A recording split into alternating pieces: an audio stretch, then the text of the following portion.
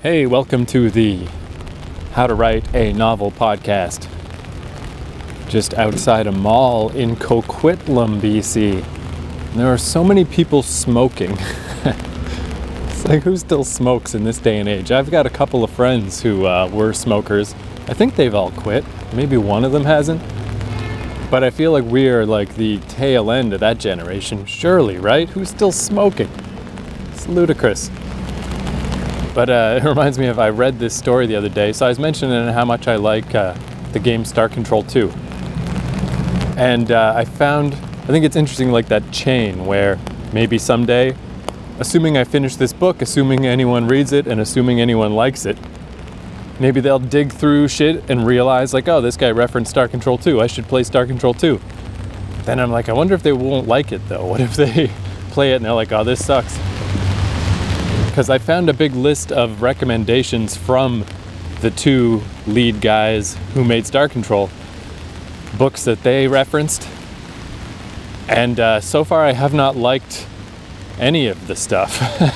I've got a few more to go though. I'm gonna stick with it just in case, because you never know what will work out, where you'll find inspiration, where you'll find something useful. And rather than just complete randomness and slipshodness, I would rather follow someone's recommendation, especially with stuff like old sci-fi novels. I mean, I don't know where to fucking go with that shit. But it hasn't paid off that much so far. But this one, the one I'm reading now, the guy's name, I believe, is Larry Niven. I don't have the book with me because it's rainy as fuck today. Maybe you can hear the gentle pitter-patter on my umbrella. He has a series of stories called The Known World Stories. So I got the first collection. And it includes the very first short story this guy ever wrote. And he even says in the introduction, he's like, I don't really care for this very much. I kind of wanted to leave it out. But for the sake of completionism, if you bought this collection, you probably want all the stuff. So here it is. And it's funny because it's his first story. It's from, I think, 1977. But it's immediately ludicrous. Like, the guy seems like an okay writer and stuff. But a little more on the hard sci-fi side so far than what I expected, because Star Control is so goofy. But this guy, he's on a mission on Mars, I believe, and they're trying to capture this creature that they suspect is there. So basically, he goes out in the night when it's, on the dark side of the planet,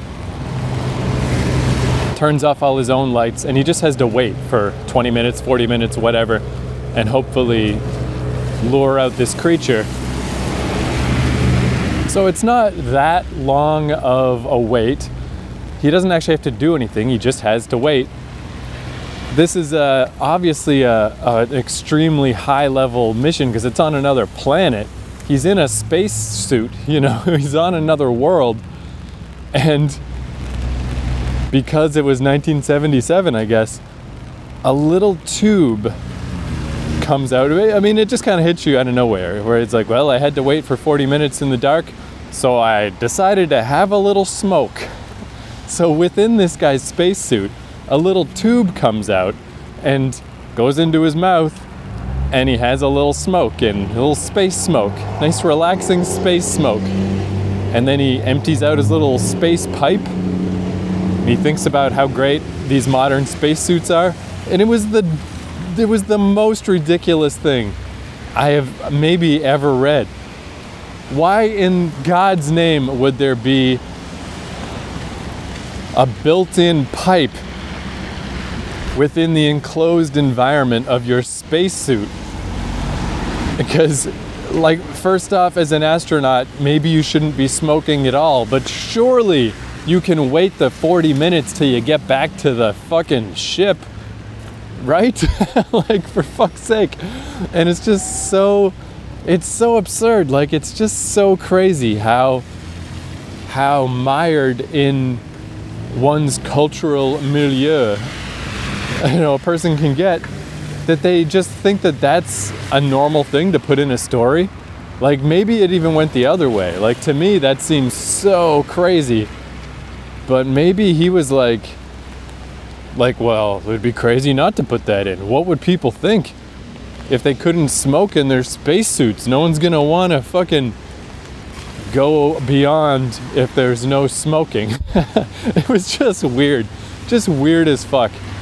And I'm always extra fascinated when that happens with sci-fi authors. Like, it's one thing if your average schlub can't see outside of the parameters of their own life, but I just presume that writers in general, and especially speculative fiction writers, that's their whole deal, right? That's what they do, is like, let's look beyond, let's look outside of the borders of this society we're in, and let's examine what other societies might be like, what other creatures might be like, what other circumstances might be like. Let's look at the future. Because I think that's really interesting, like the idea that the future is a new-ish concept. Like, in the days of castles and moats and shit, they didn't have stories about spaceships, of course, because they didn't know about space. They didn't have enough understanding to even be able to fantasize. To them, they thought it was going to be castles and moats forever. Just bigger castles and bigger moats till the end of time. And I feel like we got over a real big hurdle with the ability to conceptualize of what we now call science fiction. So yeah, to see one of those guys, because I also just feel like 1977 isn't that long ago. I mean, I was born in 79. It's not like this story is from 1930 or 1940 or even 1950.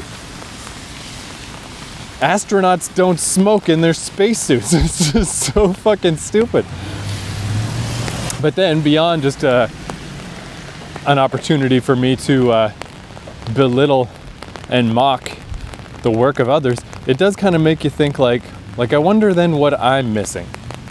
Like, what is it about this society I'm in right now that I just take so for granted that I'm overlooking that it's in all my work? 50 years from now, is somebody gonna read my stuff and be like, look at this 2018 fucking dickhead. This is ridiculous. Everyone's drinking coffee? No one drinks coffee anymore. Coffee's bad for you. Coffee is like bug poison that makes you crazy. How weird that everybody drank coffee back then, and they just thought it was so normal that even in their conception of the future, everyone was still drinking coffee. Like, is that gonna happen? I guess there's no way to know, and that's the whole point. Yeah, it's just wacky. And that's just a tiny, silly little example, and I just think it's also very funny that it's his very first ever story. It couldn't be more of like a first story thing of just like, this guy got good later, but look at his first story. What was that? A bigger example that I always find, I just kind of keep rolling around in my head with no particular answer, is that guy Orson Scott Card. I haven't read a pile of his books, but I've never read one of his books that's bad. I mean, I've mostly only read the Ender series, and then, the ones that spurred off on Ender's side, Xenogenesis and stuff, they weren't as good. But then he started doing all the other ones, Ender's Shadow and such. I didn't read all those because they just won't stop coming out. But what I've read, I mean, I like them. They're pretty good. Ender's Game is, of course, a classic. But if you really want the good shit, one of Orson Scott Card's very first novels, my friend Heidi lent me this book back when we were both projectionists. It's called A Planet Called Treason, and then he revised it and put it out again as just Treason. I've read both versions and I don't know what the difference is, so either one is fine. It is so fucking good. It is, I just read it again just like 3 months ago.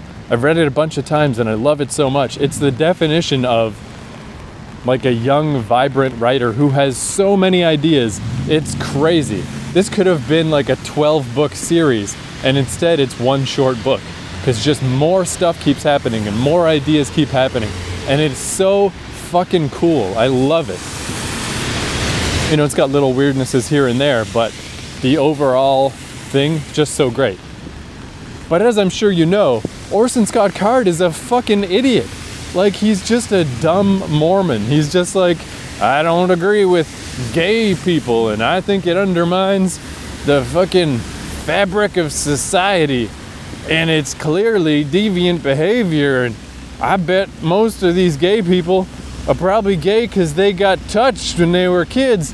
And it's just like, you are so off the fucking mark.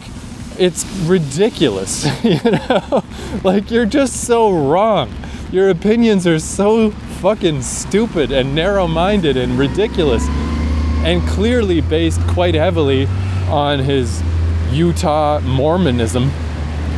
And again, it's like, maybe I'm just expecting better of writers. But again, like, if the average person is just a Mormon, grew up in Utah, grew up around Mormonism, and they're a Mormon, and they have all these ridiculous religion-based ideas, fine, whatever. It's been happening since the beginning of time. It'll be happening forever. That's what human beings do. We're tribal, we're dumb, we just follow what happens around us most of the time. But a writer's not supposed to be like that. And especially not a science fiction writer, and especially not one who's actually good. Maybe he's written a bunch of shit, but I mean, he's got a good chunk of good stuff. You're like, this is a clever ass dude. This is some neat shit. What the fuck is wrong with him? You know? Why?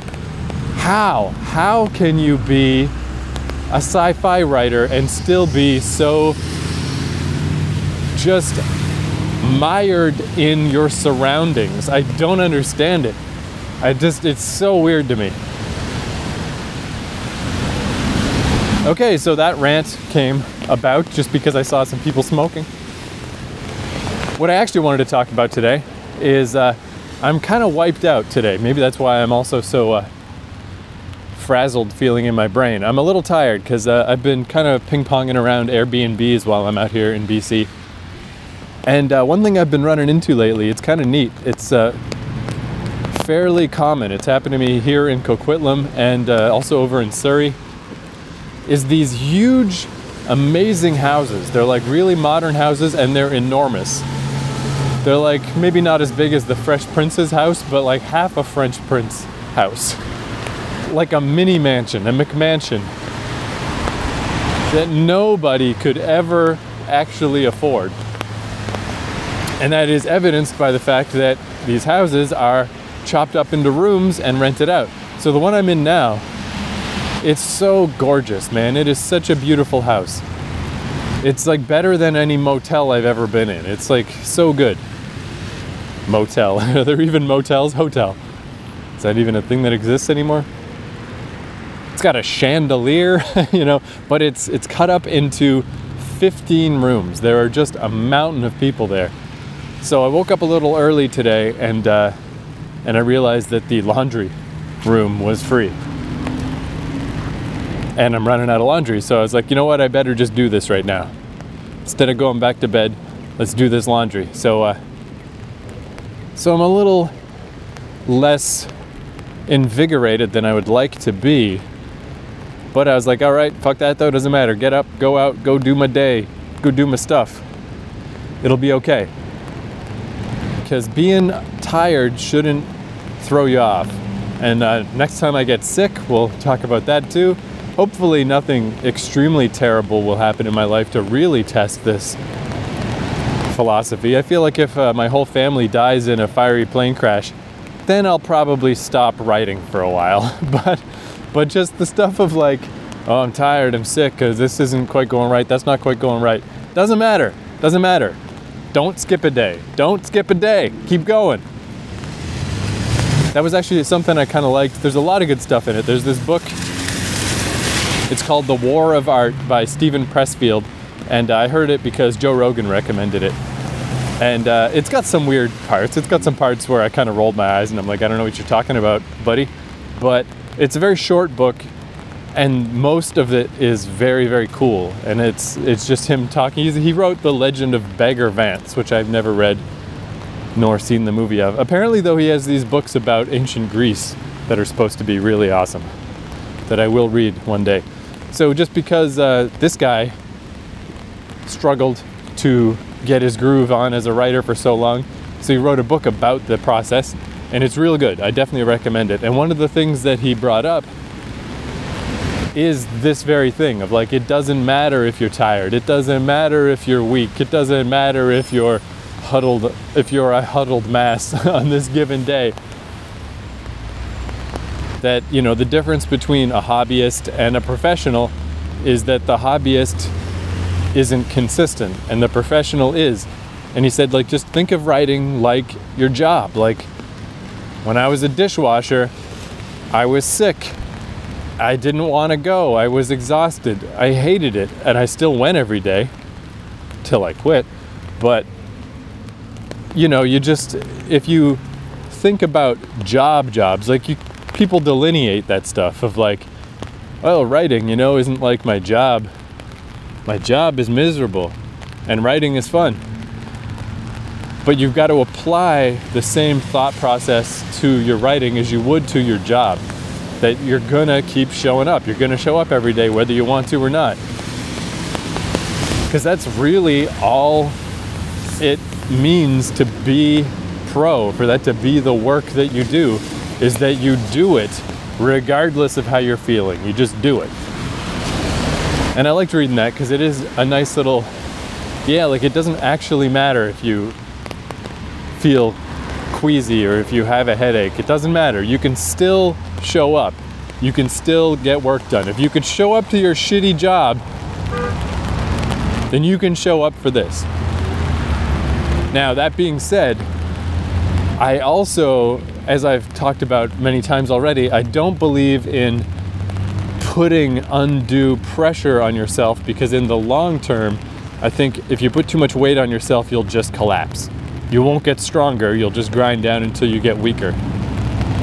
So while I think you should marshal your strength and fight through fatigue and fight through whatever the problem of the day is and still sit down and write, you should do that. No matter what, unless your whole family died in a plane crash, then feel free to take a week off. But you should force yourself to write. However, the writing itself, then that comes back to what I've been saying in this show, is that it doesn't have to be much.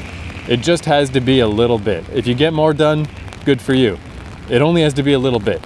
So that's kind of how I think about things for myself, is there is that like drill sergeant, Spartan army, super harsh, like I need to marshal my spirit, I need to be disciplined, I need to be a tough ass motherfucker side. And that side is, I'm gonna show up every day, I'm gonna work every day. For the rest of my life, the day I die, I'm gonna write something. It's not gonna stop. However, on each specific day, in that specific moment of sitting down and writing, I take the exact opposite approach. For that, I take the mom patting you on the head, big bowl of chicken soup, everything's comfy, everything's cozy, no pressure, just do your best. Participation badges all around, you know? Like, so that's really how I find works the best for me, is my drill sergeant, my hard-ass motherfucker, my heroic, I'm gonna do a thing and I'm not gonna fail, is a long-term view, is I'm gonna make myself write every day, come hell or high water. But then the actual process of writing on any given day, I want that to be as cuddly as it can be. I want to have notes from yesterday that I set up for myself, because instead of working harder yesterday, I just set up notes for myself today. I want to go to a coffee shop. I want to be all nice and warm and comfortable. I want to be listening to cool music. I want to buy a coffee. and then I want to write. And if I bail out on that writing after 20 minutes, that's fine. As long as I did something. Because as I've described, it's just such a fallacy that you need to do a lot of work each day. Life is just such a process. And we're particularly obsessed with overwork, I would call it, in North America. Because as I learn about, I'm reading a lot of books about tribal life, because there's so much stuff about modern life that is just miserable and I just don't fit in with, and I never will fit in with. And it's nice to read about how our physiology and our biology and just the way we are is so wired for tribal life and communal life that no wonder this fucking weird capitalist superstructure is unpleasant and uncomfortable. And this notion of super hard work, like even if you're a hunter-gatherer, it wasn't hard work the way we do hard work. It was not 8 to 10 hours of work unless everything was going wrong. It was like a few hours. And it's just like, that's a good example of what I was talking about at the start, of these things that we just take for granted because it's how we grew up. I always took for granted that an 8-hour workday is the minimum, you know? If you really care, if you're really dedicated, you should work 10 hours a day. You got the time. Fuck, do 12. Why not? Show everyone how hard you're working, how much you care. And then I'm just learning more and more how that's insane. That's not how anybody ever has been. That's not how we work. That's not functional. And yet we're all doing it. So we can buy some fucking weird mansion on the hill that then is just crazy property taxes and shit, and we just have to rent out 14 of the other rooms. Like, I don't know.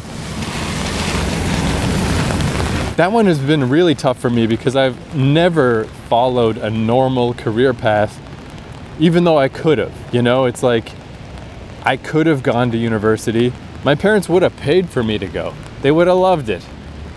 I could have had a normal job. I could have done all that stuff, and I didn't. And there's like a lot of sort of guilt of like, okay, so now you're in your 30s and you're still just working on writing a book. Like, where's all your material wealth? Where's all your evidence of success? And it's like a process of like shedding that, of just like dead skin you've got to slough off. Of like, just because that's what everyone else says and that's what everyone else thinks, doesn't mean that that has ever made sense. That shit has only been in vogue since like the fucking Industrial Revolution to now. It's a very short amount of time. And maybe it was important when North Americans were founding a whole new country, arguably. It's not important anymore. Everything's fine now, you know? There's no need to be miserable. There's no need to grind yourself into the goddamn dirt just so someone else will maybe be impressed. Fuck that. So, yeah, the two sides of that coin. Work every day, be strict, be regimented, be like a goddamn warrior about working every day. But when you actually are facing down your writing, you gotta fight to get to that point. You've got to fight to sit yourself down in front of your writing device of choice with the express purpose of writing. That's the fight, to make sure you do that every day. Once you're there, stop fighting. Once you're there, just flow with it. Just do whatever you feel like is appropriate when you're there. And that ties into what I did yesterday. So, as I've been describing for these few episodes, I've just been working on a conversation between these two characters. And yesterday, I feel like I finally got it pretty much nailed down. But I didn't actually write it. I wrote just lowercase, no punctuation, little notes at the bottom. C says this, Q says this, they go here, they go out here, this happens, that happens. You know, maybe a dozen little lines that'll take me to the end of this chapter. And I could have sat there and kept working, but I didn't, because I wanted, in a way, to kind of pass that off to the me of today. sometimes there's no choice but to leave a big gaping hole for you of tomorrow to deal with. But today I'm like, look at that, I got it all sorted out. Now I just got to sit down and write that shit. And you know what? I'm going to leave that for the Keith of tomorrow. And he's going to have a good time. You know, I like to like gift things to myself in that way sometimes. Of like, I want tomorrow's writing to feel like it's going to be fun. That it's like, yeah, I'm going to get up. I'm going to go out in the rain. I'm going to be tired. But I'm going to go get a coffee and I'm going to sit down and I'm going to write this stuff that's been laid out for me. And say a little thank you to the me of yesterday who set that up for me. And then I'll try to set up something for the me of tomorrow. And just to keep that train going, just to keep that track going. Because as I keep saying, and as I will keep saying, doesn't matter how much you do each day, as long as you just keep going, keep going, keep going. That's kind of interesting too, just the way this podcast, it'll be interesting to see how it affects the process. And if it ultimately even does. But I've sort of started feeling that a little bit. Is like, well, if I'm going to be documenting this, shouldn't I be doing more?